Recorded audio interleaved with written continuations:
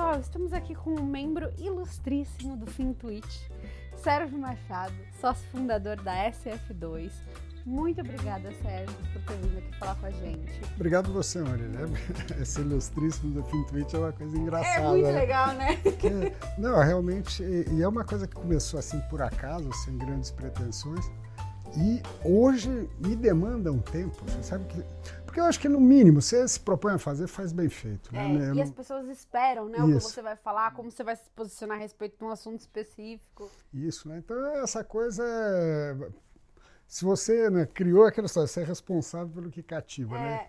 Mas tem umas horas que eu enlouqueço, porque tem umas horas que você está 5 horas lá naquele negócio. E você tem que lidar com coisas diferentes também, né? Porque às vezes você recebe uma crítica e depois você não gosta, aí você fala, vou responder, não vou responder, né? Você sabe que eu acho que uma coisa, como eu sou dos anciões do Twitter, eu acho que tem um respeito assim pela idade. Não sei o que é aquela história, o diabo é velho, não sei se eles têm medo de eu ser um diabo, mas eu também não entro na história da treta, porque eu acho que é uma perda. Eu acho que nesse caso de ser mais velho, eu já perdi tanta energia na vida, já briguei tanto à toa. Hoje, sei lá, no que dá para ajudar, ótimo. Eu acho que tem uma coisa assim que é legal, de repente, é um outro caminho, assim. Eu gosto de escrever, né? Então de vez em quando aquilo ali é meio, eu dou uma devaneada. Eu não sei, por enquanto eu estou me divertindo, assim. Ótimo, é isso aí. Eu queria que você contasse um pouco sobre você, sobre a sua trajetória e depois sobre a SF2. Antes de eu ser twitteiro. Antes de você ser twitteiro, o que você fazia? Onde comia? Como é que é? Como é que era a coisa? Como é que se alimentava?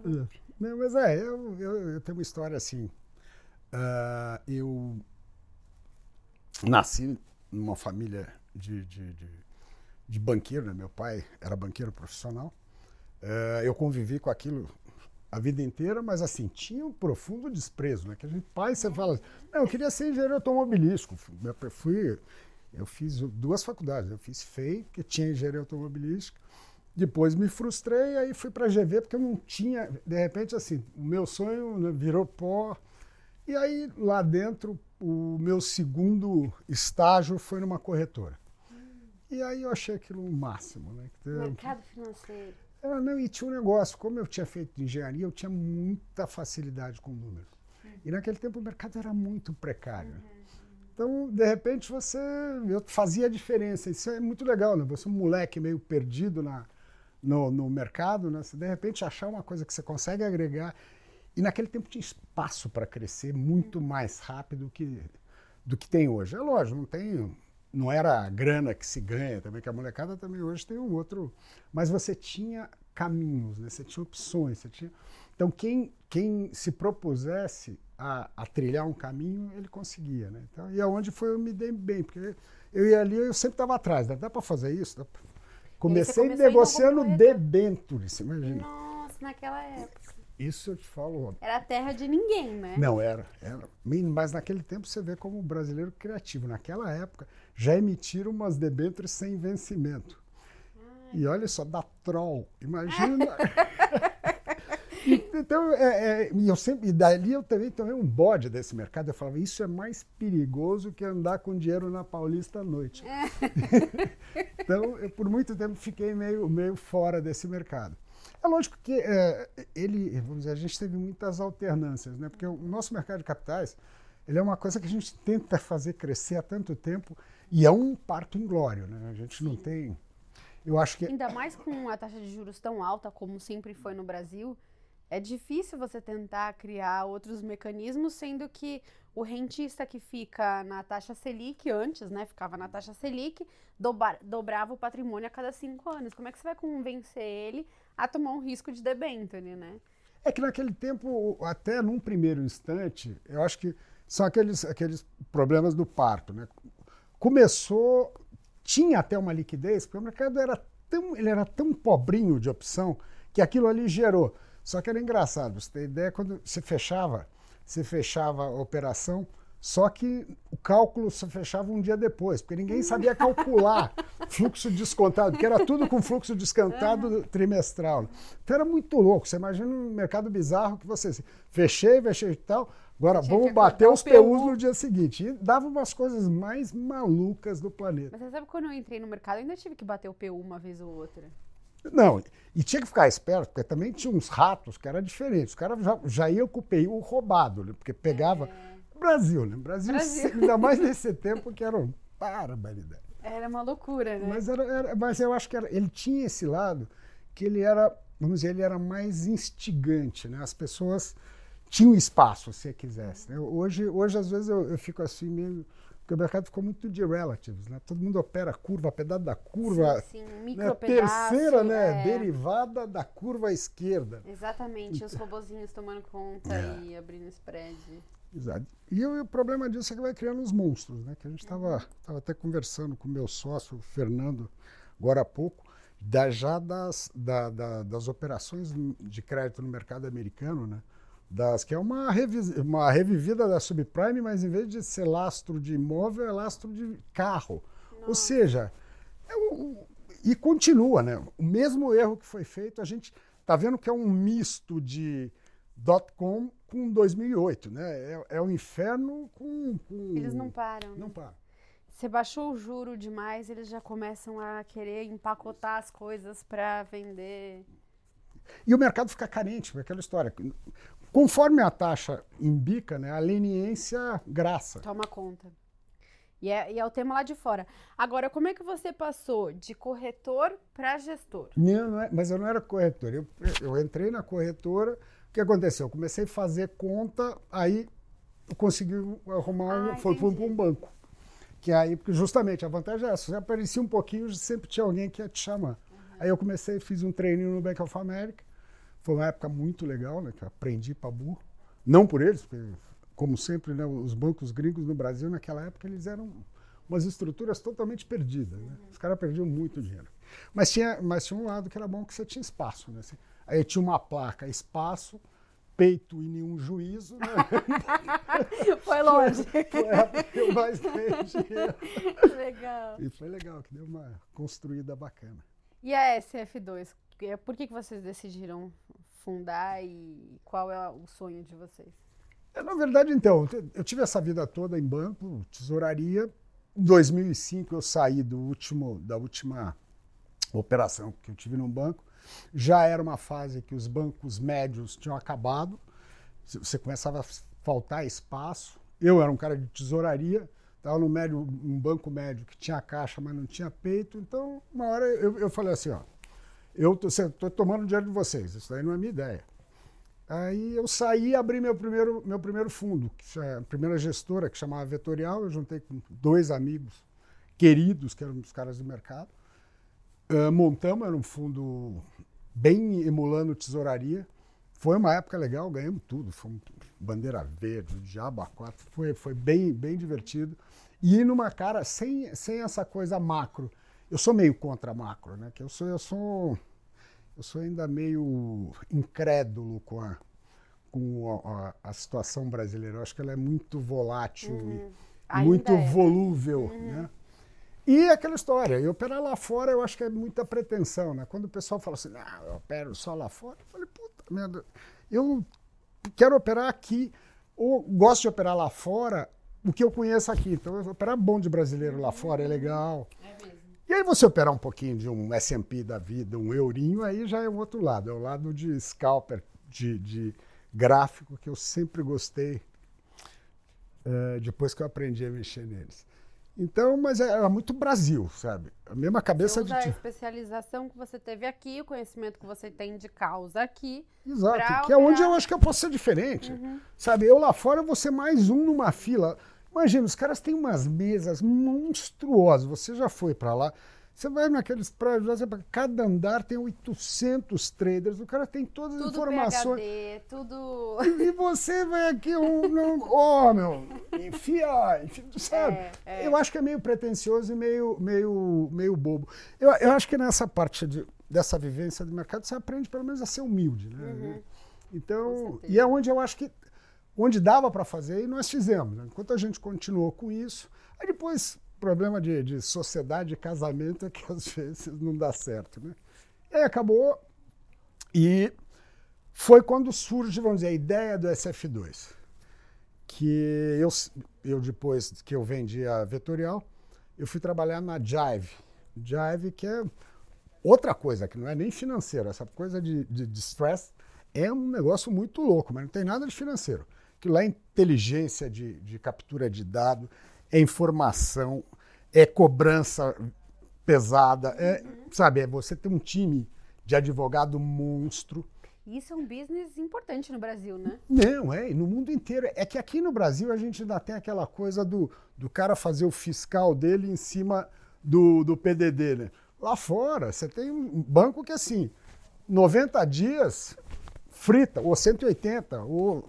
Tem alguns no Brasil que estavam fazendo aqui. Né? Eu tinha uns bancos interessantes, que os caras entraram e falaram, vamos mudar, porque, assim, nossa função é emprestar grana, não é cobrar. Ainda mais cobrar no Brasil é das coisas... difícil. E, eventualmente, você vendendo o peixe ainda quase fresco, é melhor do que você deixar ele feder. Aí fala, não quero. Aí não vai vender por zero nada, né? Então, eu acho que... Mas é um business totalmente diferente, né? Não tem, para mim, eu lá olhava aquilo e falava, isso daqui é um business de negociação, de apertar, né? Chutar o joelho, dedo na orelha. Mas aí eu fui para cuidar, para montar uma parte de fundo sem risco, justamente, para o dinheiro da casa, que já tinha saído da... Como era uma casa que opera com risco muito alto, tinha apartado uma parte e falou assim, isso daqui está fora do game. Isso aqui eu não quero tomar risco nenhum. E aí foi na hora que eu nunca tinha feito isso, eu falei, onde é que vocês põem o dinheiro? Me deram ali, eu olhei e falei, acho que dá para fazer melhor. E deu, tá certo? Deu uma coisa justamente com aquele negócio de ter um cuidado um pouco mais com o crédito, um cuidado um pouco mais com a estruturação, sabe? Ser um pouquinho menos agressivo, porque às vezes você olhava assim, o cara tinha Banco Xiririca da Serra, 112, Banco Bacanudo, 109. Por que eu vou dar 3 pursa do CDI por causa do Xiririca? Eu falo isso o tempo todo pro pessoal. Para quê, né? Você tem uma disfunção. Então, essa coisa... E aí você, ao mesmo tempo, uma preocupação aí que eu trouxe da minha vivência de trader.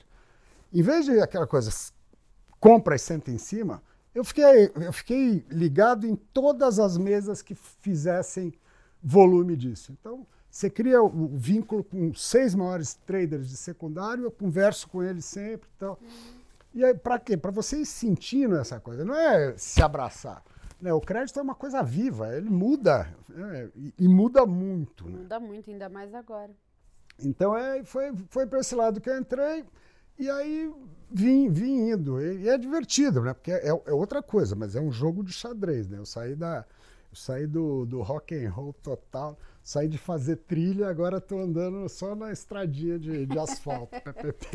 E o fundo que você toca é um fundo de caixa? Ele é um fundo caixa. Ele tem esse perfil. Eu só tenho título de banco LF, tá? Então banco no mínimo AA.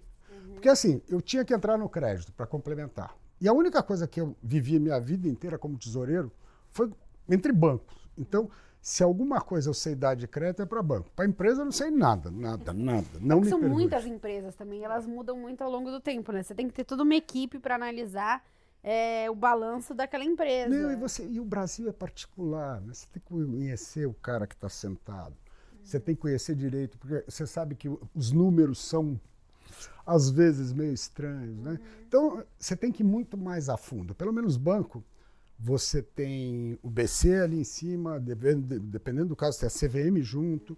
Sabe, você tem um grau muito maior de informação, mais rápido, mais confiável. E outra coisa, tende a ter uma ressonância maior. Que é uma coisa que você está no mercado, aquela história, 2 ouvidos e uma boca. Ouça, o mercado fala com você. Agora, não se você ficar sentado na sua salinha lá, bacana, tá certo? Só olhando o terminal, você tem que ver, você está no risco. Você fez uma opção por estar no risco ao comprar qualquer coisa. E você é responsável por toda a carteira que tem debaixo de você e com todos os clientes que estão apostando em você, né? E na tua postura de ser diligente com aquilo. E me fala uma coisa, Sérgio, a gente está ouvindo muito atualmente a respeito do mercado de crédito. tanto de crédito privado como de debêntures incentivadas. Ultimamente a gente viu vários fundos indo mal e estão chamando não só as debêntures incentivadas, como os títulos de crédito de bolha.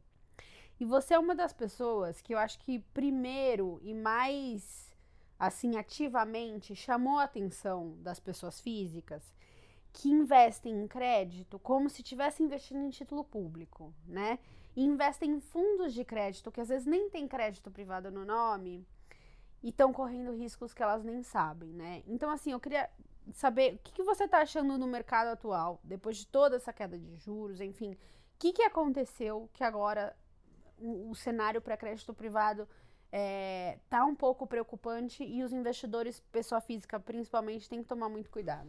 Bom, eu acho que nessa parte eu tinha uma época até que o pessoal das corretoras me chamava de chato. Porque eles falavam, Sérgio, quer comprar? Eu falei, já te falei, eu estou fora e ao contrário. Conforme eu vou saindo, eu vou vendendo. Eu cheguei a ter, porque o meu fundo ele tem essa coisa que ele é tático só, porque a estratégia dele está dada. Eu posso ter banco, né, no mínimo AA, e operação de bolsa sem direcional, fora o colchão de LFT, pimba. Então, nesse tempo todo que eu fiz, eu vim jogando. Logo que eu abri, um ano depois, foi uma época que a taxa de juros deu uma melhorada, as percentuais, né? Me lembro que eu comprei Bradesco a 115, uma delícia. E aí, montei a carteira. Só que assim, a 115, uma semana estava 109, 2 semanas estava 107. Eu falava, cara, os caras estão fritando os prêmios. Tanto é que eu cheguei a ter uma posição de 45% em título, ela veio, caiu para 20%, porque eu vim fritando. Lógico, teve coisa que eu fritei, que saí, vendi barato até, né? Mas eu achava que não fazia sentido. Eu comprei um negócio 114, tá 109, 2 semanas, tchau. Já põe para mim, bibi. Não quero saber se vai cair ainda exato, mais. Eu não estou entendendo. Porque no primeiro, eu sou do princípio que o mercado tende a ser racional em algum momento. Tá? Então, tanto é que ficar também procurando, né, pegar o do mosquito, né? Não, vou sair aqui porque eu vou vender no raio. Na mínima, na taxa mínima. Eu sou exatamente assim também. Eu quero saber de risco-retorno. Eu só vou tomar o risco se eu tiver um retorno para compensar. Senão eu não vou tomar. Não importa que... mas a taxa pode cair mais. Pode, mas eu não vou participar Deixa aquela história, deixa um suco, deixa um pouco de suco na jarra. Eu sei. Agora esganado, beber tudo, não é a minha. Aí. Deixa. Porque é saudável, tá certo? O mercado, essa coisa de você começar até o talo. Tinha uma época nesse tempo que você não conseguia, que você ia o mercado 109, aí no dia seguinte, vou recomprar, vendo a 107. Falei, cacete, que 107. E aí, de repente, viu um macaco, pum, tomava 107, aí acabou. Então a gente viu o mercado acontecendo isso, e conforme veio as taxas caindo, o pessoal enlouquecendo, correndo para fundo CP, você olhava papel de boa qualidade, AA, AAA, 2 anos de bancão, pagando 101,5. Falou 101,5, mas um cara desses, quem compra isso merecia ser chicoteado. Porque uma LFT paga isso. Se você comparar a LFT que rende o Selic, ela vai te dar 101,5. Risco soberano, liquidez total. E aí os caras agarrados. Então, esse negócio, eu acho que tinha...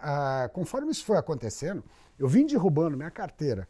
Quando começou esse massacre da Serra Elétrica, eu estava com 4% da minha carteira em crédito.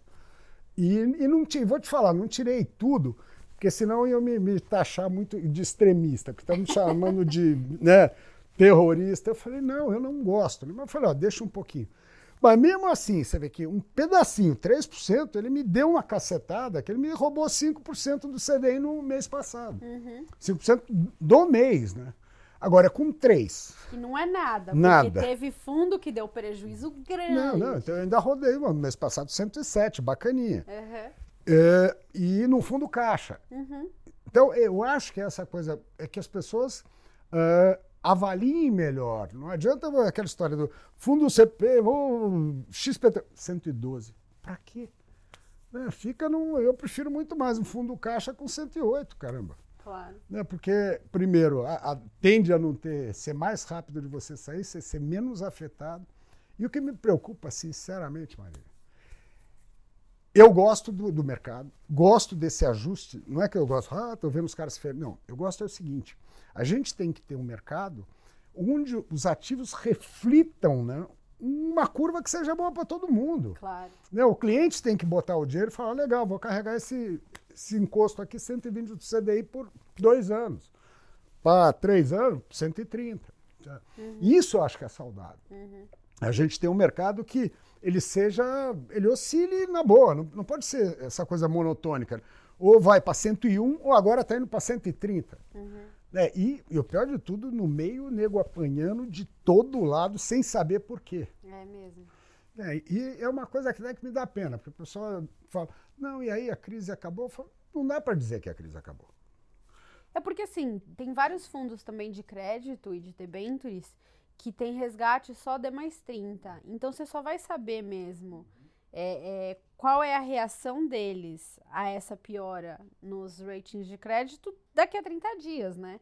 Então, não dá exatamente para saber quando que... Não dá, né? E mesmo a única coisa que me preocupa é essa, que esse efeito, né, essa reverberação que tem, isso daí ela está pegando, ela chama mais resgate hoje, que chama mais pressão, porque hoje não tem comprador. Eu andei dando uma olhada, assim, falei, na hora que passou o primeiro mês, falei, vamos dar uma olhada. Bom, vou ver se tem coisa boa para comprar. Aí eu até comprei um pouquinho, comprei, 1% do fundo, papel 112 do CDI. Triple A. The best. Falei, legal. Mas aí no dia seguinte, você fala, pão, vai ver o spread, ele fez assim. Subiu mais. Né? Não que a ponta vendedora tenha subido, mas a ponta tomadora, isso indica o quê? O que está rolando direto. Esse daí não é que eu comprei tanto que eu estava apaixonado, é que eu abri um preço meio que eu achei escabroso e o cara enfiou na minha boca. Só que eu fiz para fazer só milonga. Para quem não está entendendo, ainda tem uma pressão vendedora muito grande nesses títulos de crédito. E aí pediram para ele abrir um spread, quer dizer, quando pedem para você abrir um spread, pedem para você abrir um preço de compra e um preço de venda para aquele mesmo título. E aí a pessoa não te fala o que ela quer fazer, né? Porque se ela te fala o que ela quer fazer, eu quero vender. Então você já sabe que preço que você vai dar, dado que ela quer vender, você vai puxar mais um pouquinho para o seu lado. Se ela te pede para abrir um spread, ou seja, dar um preço de compra ou de venda, você tende a dar um preço mais justo, né? Você pode até aumentar o spread e tal, mas tende a ser um pouco mais justo. Aí ele abriu um spread jacarezão. Eu abri o spread do mal e o cara me tocou na boca. Ou seja, ele falou, precisava sair. Falou, dobra. Dobra o lote? Não, nem. Eu acho que é bom, eu acho que não é uma coisa que vai me dar desespero no passado. Mas assim, comprar de pouquinho, porque hoje teve uma nova remarcação, que até me perguntou, o que é remarcação? Remarcação, os administradores são obrigados, eles têm uma regra de precificação que eles são obrigados legalmente a manter os fundos dentro daquela regra. E eu vi uma marcação bem salgada, que eu achava que a pior tinha sido a anterior, que ele deu 3 marcadas assim seguidas, é a terceira semana, pá. E eu pensei que essa já tinha sido a pior, foi não. Marcou os preços piores ainda. Agora, Sérgio, por que você acha que as pessoas vieram com tanta sede ao pote nos títulos de crédito? Você acha que caiu muito as taxas dos pós-fixados do governo, e aí as pessoas foram em busca de yield, surgiram muitos fundos, os fundos eram obrigados a alocar, quer dizer... Na verdade, eu acho que teve uma conjugação de queda das taxas do Selic e o péssimo desempenho dos multimercados. Depois que acabou o pessoal surfando a onda, porque tinha um monte de gênio, só surfando. Quando acabou, eles começaram a ratear, você vê. Isso daí gerou um movimento de saída, e queira ou não, é um defeito intrínseco do brasileiro, né? O cara quer risco, mas quando o risco aparece, fala, eu não queria isso, não. Não. Então, aí o cara toma a primeira porrada no multimercado, sai correndo. E aí surgiram, e aí a maldade da coisa, os CPs, que é um fundo que ele dava mais, só que ele rodava né? Reloginho. Reloginho. Isso é uma maldade. Mas, então, é maldade porque o brasileiro não tem a mentalidade de inquirir, de perguntar, de falar, mas como? Como essa coisa dava 105, está dando 115? Não, o cara acha bom, né? Pô, 115. Mas esses fundos de crédito privado, eles têm que ter marcação a mercado. Tem. Não podem marcar na curva. Não. Mas é que às vezes não deveria. Aí depende do administrador, há controvérsias, mas não deveria. É lógico que esse foi um trabalho que eu fiz muito forte com a Mellon, principalmente, que é meu administrador, lá atrás, isso de 3 anos, da gente desenvolver um sistema de precificação mais transparente e mais parrudo. Então, pô, junto, fomos lá, apresentei as corretoras mais ativas, então, fizemos um trabalho legal. Que isso, para isso, e outra coisa, era meio escalafobético, que a CVM fala, tem que oscilar. Tem, mas você não pode gerar ruído, porque são títulos de baixa liquidez. Se você começar a pegar um estoque inteiro de, sei lá, de 200 bi por cada de 100 mil reais, fica uma insanidade. Então, até isso que a gente fez na Mellon, assim, uma vez por semana tem uma correção. E é uma média móvel. Ele vai fazendo um acompanhamento, é uma média mais inteligente, ela não é uma média tão aritmética. É uma coisa, o cara enxerga como é que estão os preços, quem está participando dos preços. Porque às vezes também chega assim, você tem um CDI quase, né? O cara vende da leasing para coisa, bum, isso é uma taxa totalmente fora. Aí você vai penalizar o estoque, toda uma coisa. Ou, às vezes, ao contrário, tem um cliente que você vê, um clientão entrou, comprou 50, 100 milhões de papel. Ele vai ter 112 em vez de 110. É normal. Então, essa coisa de dar uma lustrada é importante. Mas o problema que está acontecendo hoje é que não tem spread. Não tem spread. Então, essas marcações, eu estou achando que salgadas, que eu nem conversei com eles, estou achando que mais salgadas, porque eu acho que os caras pegaram onde teve liquidez. Os poucos negócios que tiveram. Porque, de repente, você pensando bem, o cara que tem até uma posição, um fundo maior, o marcar, tudo bem, dói na alma, né? O cara está tendo prejuízo ou não está rodando no CDI. Agora, deixar um fundo com um valor irreal é pior, porque fica com cara de enganação, né? E fora que tem transferência de dinheiro entre os cotistas entre o tempo, né? Sim, porque Não, isso... você não marca mercado, um cotista sai numa cota boa, e aí em algum momento você vai ter que ir repassando os preços e os próximos cotistas vão sofrendo a perda que era, na verdade, daquele primeiro que saiu. Então, é um risco, né? Sem dúvida. Essa isonomia de cotista tem que ter. E você acha que quando que vai melhorar essa situação? Porque, assim, chega uma hora também que entra a liquidez, né? Sim. Que chega um preço, chega uma taxa. Não há mal que não se acabe, nem amor que sempre me dure. Uma hora vai entrar, ou seja, é a hora que eu mesmo, eu tô aqui, não é que eu sou rapina, eu tô aqui sentado, eu não vou comprar. Eu que até no Twitter eu falei, eu prefiro comprar a 110 subindo que a 120 caindo. Porque eu não tô assim, não é que oh, meu Deus, vou perder essa oportunidade. Isso é uma coisa que a gente vê hoje muito com essa molecada. Acho que caiu, comprou. Calma, o mercado tem todo dia. Eu preciso ter o quê? Uma carteira consistente. Eu quero ter uma carteira que eu vou remontar um pedaço agora, eu acho que... Mas vou remontar 20%, 25%. É uma carteira que eu me sinta confortável, que não vai dar calor para falar assim, 130, e amanhã 140, meu Deus, 150 zero essa porra, porque você começa a ter saque. Você não consegue aguentar. E não é a minha função, principalmente um fundo caixa, eu não tenho nem que ser muito aflito, ao contrário, eu tenho que ser extremamente zen, né? Conservador, quietinho. É para isso que eu estou. Esse meu mandato é esse. Eventualmente até tem um pessoal que fala, vamos voltar aos velhos tempos, tal. Abrir um fundo mais hardcore. Isso tem um monte de amigo que pega, Sérgio, vamos lá e tal. Tem umas horas que até me anima, né? Mas é punk, porque eu sou meio visceral, né?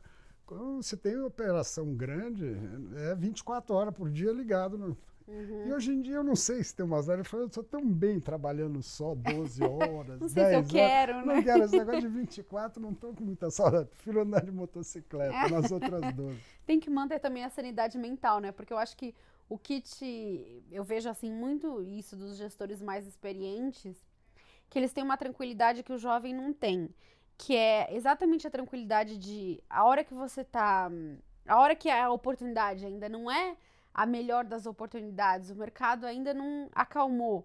A pessoa quer fazer alguma coisa, tá ansiosa para performar, tá ansiosa para colocar o dinheiro para trabalhar. Enquanto o gestor mais experiente, ele pensa assim, não, essa hora que o mercado tá turbulento, eu vou fazer outra coisa, eu vou ficar com a família, eu vou viajar, eu vou, sei lá, passear de moto. E aí depois eu volto quando as coisas estiverem mais calmas e eu tomo a melhor decisão. É uma coisa assim mais leão da montanha, sabe? Enquanto o jovem fica gastando muita energia, girando e no day trade para ganhar merreca e acaba não tendo a sanidade mental para pegar, de repente, uma grande tendência, né? Eu acho que é bem por aí, né? Eu acho que a informação hoje é excessiva, né? Então, isso leva as pessoas a ficar... Quando, na verdade, a vida continua igual. Todo mundo continua tendo que dormir, comer, se namorar, passear, sabe? Não adianta E, normalmente, debaixo de muita pressão, você não toma uma boa decisão. É mesmo. Agora, você acha que daqui para frente, o mercado de crédito privado, independente das oscilações do curto prazo, ele vai seguir sendo uma boa alternativa pro investidor de renda fixa? Porque, assim, muito investidor gringo, mesmo com taxa de juros baixa e tal, eles operam muitos bonds, Sim. Né? É um dos principais instrumentos que eles operam. E aqui no Brasil ainda não, né? O mercado de bonde é o segundo maior do mundo. Primeiro é moeda, depois é bonde. Bolsa é substrato de pó de mico, sabe? Em matéria de volume. Então tem que ter, mas lá o que você tem? Você tem a tua parte de rating, AAA, junk e tal, e todo mundo paga conforme. Hoje em dia não, porque aquilo lá também está uma zona com esse negócio da inflação dos ativos. Mas até o evento dos KISS e coisas e tal, você tinha claramente, né? Então, e você podia fazer. E aí a vantagem, conforme vai crescendo, é que você tem derivativo para tudo isso, né? Que a diferença quando você, nesses bancões lá em Nova York, eu ficava doidão. Você estava numa mesa, tem 200 caras, o cara faz derivativo do que você quiser. Você monta a tua carteira de bonde. A gente montava para os clientes do Fator, que eu fui tesoureiro do Fator um bom tempo. Montavam umas carteiras legais, assim, de título, americano ou não, ADR, bond, punha uma coisa, tinha um alemão maluco, que o cara te fazia o que você queria, ele fazia futuro daquilo, opção. Me fala o que você quiser que eu faça. Não, me dá, bota preço e bimba. Então, com massa. Pute 2 vezes. Eles fazem isso. Né? Não, isso eu falava assim, meu Deus, que maravilha, né? Então, aqui é o tipo da coisa que só um mercado grande permite isso, né? Então, eu acredito. Agora, eu espero mais uma vez, porque é a enésima crise de debênture que eu vivo na minha vida. Mas que dessa vez, pelo tamanho, vai ter que ter uma necessidade de um ajuste mais ordenado. E que também tem um probleminha um pouco, ainda é a forma da distribuição. Né? Que isso aí, na hora que chega em alguns canais, o cara vende isso como... Nenhum dos dois sabe o que tá. Né? Nem o que está vendendo, nem o que está comprando. Sabe? É encontro do cego com o mudo no meio da tempestade. Isso é um grande problema. Né, essa é uma coisa que eventualmente cria. Apesar que esse cara, ele tende a sofrer menos assim, porque como são posições mais estáticas, o cara até pode gemer, mas ele vai não realiza o prejuízo e tal. Mas é uma coisa que eu acho que seria bom, né? Porque no passado, eu me lembro que todo mundo tinha um CDBzinho, quando eu era mais novo. Né? Fazia parte, o cara tinha uma carteirinha de ação pequenininha e tal, mas tinha um CDB, tinha um fundo lá de portador, você tinha algumas alternativas. Desde que os distribuidores e os próprios investidores se conscientizem do tipo de investimento que eles estão entrando, né? Não adianta você investir num fundo de crédito privado um pouco mais arriscado, digamos assim, com mais junk bonds e querer liquidez diária. né? Você tem que casar o prazo da sua necessidade, né? E nesse ponto, até os próprios gestores, os caras fizeram isso. Que é um negócio assim, um descasamento. Isso quebra banco, né? Você olha o cara, a liquidez do cara é diária, né? E os papéis do nego, prazo médio 5 anos. Com uma liquidez desse tamanhozinho. Se olhando ali na cartilha de banco, é aquele que você dava pau. Fala assim, o Banco Central manda lá, não o interventor, mas manda um fiscal olhar, porque esse cara tá... Sabe? Mas começou, o negócio começa a ficar todo mundo muito leniente. Fala assim, não vai vir problema, não. Então, porra, tu bota uma carteira que ela é travada e um dia D1. Exatamente. Tem nego com D0. Pois é. Você fala, não, é aquela história, mandar amarrar no poste, né? Porque é contra o princípio básico, né? De cuidado na gestão, de preocupação na perpetuidade do processo. Exatamente. E aí os distribuidores, por ser um fundo D0, muitas vezes, eles vendem como se fosse um fundo de caixa. Na verdade, aquele fundo está carregando crédito de longuíssimo prazo, que se precisar vender, não vai conseguir vender, ou vai ter que liquidar a qualquer preço. E aí que formam as bolhas, né? Aí que o cara pede pro Sérgio abrir um spread e acaba tomando na boca. Né? Sai correndo atrás. Mas, e a parte de debêntures incentivadas, você acha que além do problema... Porque, assim, o crédito privado de bancos, é o que você falou, é mais preto no branco, né? Você tem os bancos, você tem o balanço, você tem a própria regulamentação do Banco Central e da CVM. Esses projetos de infraestrutura são, assim... E são muito difíceis de você analisar, né?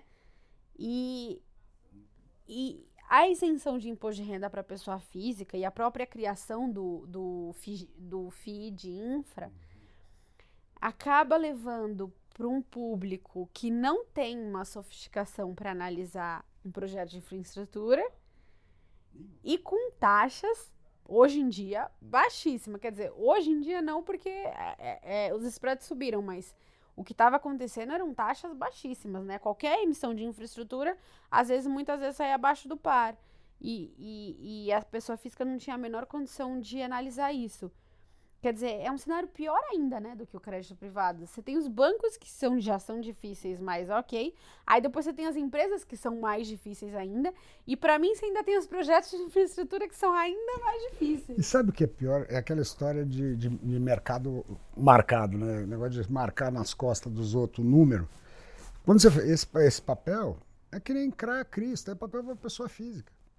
Sabe, a necessidade de dar uma vomitada, o cara vai ter que vomitar a preço de não incentivada, né? Que é uma coisa que, na verdade, essa coisa do incentivada, eu sou contra, já me chamaram de imposteiro e tal. Eu gosto de isonomia, eu detesto janelinha e puxadinho. Por que o diabo do cara que tem infraestrutura paga menos que o outro? O outro gera emprego, já não tem essa coisa, não tem mais bonito que os outros, nem mais feio que os outros. Eu sou totalmente contra, tá? Então, porque na verdade, o que acontece? O investidor fala, não, é bom. Pô. Aí ele ganha um corococó desse tamanho, agora a empresa tomou dinheiro aqui embaixo, na verdade não. O banco tomou dinheiro de você aqui embaixo, fez um acerto na hora que faz aquela emissão, todo mundo feliz, menos você, né? Você está feliz achando... Então, eu acho que é essa distorção, né? Eu prefiro assim, não, paga igual, paga para todo mundo, não tem porquê você... Pagamos imposto para burro? Pagamos, realmente. Mas nesse caso, eu acho que ele não cria nenhum benefício para o mercado. Ele privilegia, na verdade, empresas de certos setores, empresas que às vezes nem precisavam ser beneficiadas, né? E, inclusive, eu fui num evento acho que era de CRAS, enfim... E eles falavam que tem umas empresas que fazem um rodeio lá para dizer que elas se enquadram em agronegócio, em infraestrutura, em imobiliário, e aí acaba passando, porque a própria legislação é um pouco ampla, e aí eles têm benefício tributário e... Não, porque se você olha, você pega os caras que tomam os crasões e tal, o pessoal do agronegócio, esses caras tomam dinheiro lá fora fácil, você tem né? O business é todo dolarizado, oferta, as tradings pulando. Eu tentei montar umas coisas nesse lado. Não dá, chega uma hora que você fala, não, vamos beber, ficamos amigos, porque não dá para fazer negócio. Não adianta tentar tirar, né, sangue da pedra. Sabe, os caras não, eles estão em outro patamar. Então... E, Sérgio, para finalizar, que dica que você acha que é mais importante para o investidor pessoa física? Aquele que senta na corretora e abriu, sei lá, o cardápio de fundos e o cardápio de produtos de crédito da corretora. O que você acha que é a dica mais importante para eles prestarem atenção para não caírem nesse tipo de furada? Calma. Né? Calma. Esse negócio que o mercado... Não existe o dia perdido, sabe? O mercado tem todo dia... Eu gosto do Ivan Kreisler, que ele fala que ele tem 11 mil pregões, não sei o que lá. Eu um dia fiz as contas e fiquei com vergonha. Eu sei que é muito mais que... Eu já vi de tudo. Eu já vi dias radiosos, banhos de sangue e tal. E, porra, o que era barato virou caro, o que era caro ficou barato. E a coisa vai, sabe? Então não tem... principalmente a gente num país que a gente ainda está carente de tanta coisa. Se falar que estamos no fim dos preços, pelo amor de Deus. Se isso aqui der certo, 110 não enche o buraco do dente, vai para 200, sabe? Então, essa aflição é que eu acho que é a primeira coisa que tem que ser cortada. Você tem que pé no chão, falar, o que eu quero? Você quer ser trader? Bacana, então vai para o trader, tal. Define teu risco, define quanto você pode perder. Exatamente, né? Separa um dinheiro para... Isso é a primeira coisa. Qual o tamanho da ronca que eu posso tomar? Essa, 100 pau. Põe aqui e vai, aí brinca com o resto. Então, essa coisa, você ser consciente, ficar consciente. Não falar, não, acabou esse juro, acabou a renda fixa, isso, vou tudo para a bolsa. Você vai pagar o remédio no fim da semana com a bolsa, né? Vende, aí tem que pagar o aluguel no fim. Tem muita gente que tem mais de 80% em bolsa. Não, vai pagar o aluguel, não deu para pagar. Esse mês condomínio tá ruim, não vai ter net. A bolsa caiu. Pelo amor de Deus. Pensa, né, fala... Caixa é coisa de tonto. Não, caixa é coisa de tonto. Não sei se você vai pagar com sal, né? Sei lá, diamante. Porque por ouro. Por enquanto ouro, você precisa da grana, cara. Sabe? Não tem... E as suas necessidades, elas acontecem. A gente vive numa sociedade que demanda, né? Você tem obrigações, tem família, tem filho, tal. Então, eu acho que primeiro é isso. Você tem que... Primeira coisa, desmistifica. Não vai acabar, se eu não entrar hoje, nunca mais. Vai ter sempre chance. Agora, é muito melhor você entrar com calma, consciente, do que entrar no bizu do boteco, compra aí esse daí. Aí toma uma porrada, perde o rumo, chega latindo em casa, ainda vai perder de novo. Né? Então, eu acho que essa é muito mais calma. E aprender, estudar, ouvir. Eu acho que essa coisa do hoje, Fintuit, tem muita informação boa, muito melhor do que foi no passado. Lembra quando tinha a DVFN lá atrás? Eu até no começo entrei porque a gente estava tentando fazer uma coisa com eles. Mas ali, aquilo lá era uma roubalheira, era, sabe, parecia a caverna do Alibaba, né? Porque era só nego vendendo o mico, contando história, sabe? É um horror. Eu acho que hoje não. Hoje você tem umas pessoas legais, né? Que se dispõem a falar, a perder tempo, né? Mas eu acho isso legal, porque é uma coisa... Para quem gosta, eu amo o mercado. Amo. Sou apaixonado. Eu acho que é a minha parte que eu faço, tá certo? Eu faço isso legal. Eu acho que quero que esse mercado seja ótimo. Quero que seja que nem nos Estados Unidos, que 60% da população tem bolsa e tal. Os caras aqui falam, 60%, eu falo, calma, 60% das pessoas aqui não tem saneamento, sabe? Não adianta, sabe? A gente tem um longo não adianta caminho, querer demais, né? Mas eu acho que passa por aí, porque eu acho que vamos ter saneamento via investimento e tal. Eu sou muito otimista, né? Também, depois de velho, aí se ficar pessimista, aí também não tem muita saída. Eu sigo aqui no Brasil, continuo acreditando. E você acha que para essas pessoas que recentemente perderam muito dinheiro com fundos de crédito, você recomendaria para elas zerarem ou você recomendaria para elas manterem a posição e esperar um pouquinho? Eu acho que é o seguinte, depende justamente porque é importante antes de entrar. Você sempre que entrar em alguma coisa, você tem que entrar com um discurso. Fala assim, eu vou comprar Petrobras porque o petróleo vai subir, vou comprar Vale porque vai faltar aço, sabe? Você sempre tem que ter um call de entrada. Como tem, ó, e se o aço não for, eu vou sair com o Petrobras, sabe? Entra sabendo por que entrou e por que vai sair. Né? Então, essas pessoas, dependendo do tamanho da varada, hoje você até pode falar, tá? Porque eventualmente você vai poder ter uma recuperação. Agora, é muito difícil, isso eu acho é uma coisa que sempre para mim me martiriza quando alguém me vem perguntar de uma posição levando pica, quando eu não chamei ela para essa festa, tá certo? Fala, por que você não me chamou antes da coisa?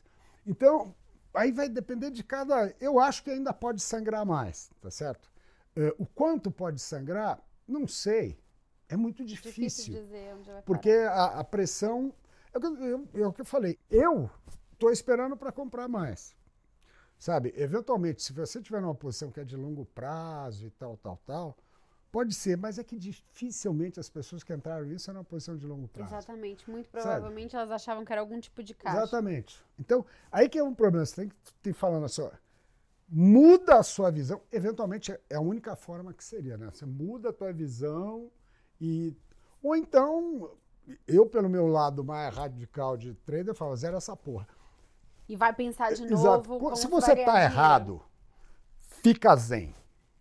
Namorar posição, apaixonar por trolha é coisa de menino. Tá certo? E você vê, você começa a mudar, né? Não, isso daqui era o dinheiro para comprar um berço. Aí não dá, aí quem sabe onde eu compro um. Né? Ponho mais dinheiro para comprar uma casa. Né? Calma. Acho que quem puder agora. Antes de tomar uma decisão, fala assim, é namoro ou amizade, né? Você queria aquilo mesmo ou você está se abraçando porque... Porque agora deu prejuízo. É isso aí, pessoal. Fica a dica para você que está em fundos de crédito. Pensa bem se você quer mesmo estar um fundo de crédito por caixa ou porque você quer investir em crédito, né? Nas condições que o Sérgio falou. E saiba que é um momento também temporário, né, Sérgio? Vai passar isso aí uma hora... os fundos que se colocaram nessa armadilha de liquidez vão terminar de zerar suas posições, novos entrantes vão ser chamados pelos preços que vão estar mais altos e uma hora isso vai ponderar, a gente só não sabe em que taxa que isso vai estabilizar, né? Exatamente. Esse é um carro que está construindo com ele andando. Exatamente. Por isso não pode... É que quem está eventualmente desconfortável, né, que não era para aquilo, era para... Esse eu acho que tem que sair, porque senão ele... Agora, o cara que tem uma visão mais, não, pô, eu gosto, acho que é bom ter crédito, porque nessa farofa de crédito privado tem de tudo. Tinha uns fundos com mais, né, que tinham um yield maior e tal, mas tinha muito fundo caixa disfarçado, muito. Esse cara de fundo caixa disfarçado, frita, eu acho que esse... É mesmo. Mas o cara que não, que tinha uma estrutura maior, eu acho que de repente... Porque pode ser o contrário, pode ser uma hora que você pode fazer um aporte bem interessante. É mesmo, né? Bem interessante. Aproveitar que os fundos foram mal recentemente para entrar. Exatamente. E principalmente vendo os caras... Porque também não pode ser só aquele cara tá abraçado no mico, deixa o mico lá quase morrendo, depois ele engordar. O cara tem que ser eficiente agora para botar papel novo. Porque senão ele vai ter que... Ele só vai devolver o que perdeu. Bela Exatamente. Porcaria. Não é assim. Voltar, Não é só ficar agarrado para esperar voltar. Porque primeiro que não vai voltar para onde estava. Né? Ele vai voltar em algum ponto que a gente não sabe qual é. Mas se o cara não tiver atitude em cima, não adianta nada. Né? Então, é melhor numa hora dessa você falar, pô, vou num cara que está montando agora tudo a 130, 140.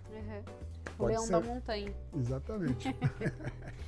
Então é isso aí, pessoal. Fica a excelente dica do Sérgio. Espero que vocês tenham gostado. Espero que vocês tenham entendido melhor os riscos desse mercado de crédito, que muita gente considera como sendo livre de risco, ou caixa, ou muito parecido com CDBs e muito parecido com títulos públicos, mas é um mundo completamente diferente. Bem diferente. Muito obrigada pela sua participação. Obrigado a você, Maria. Bom estar aqui.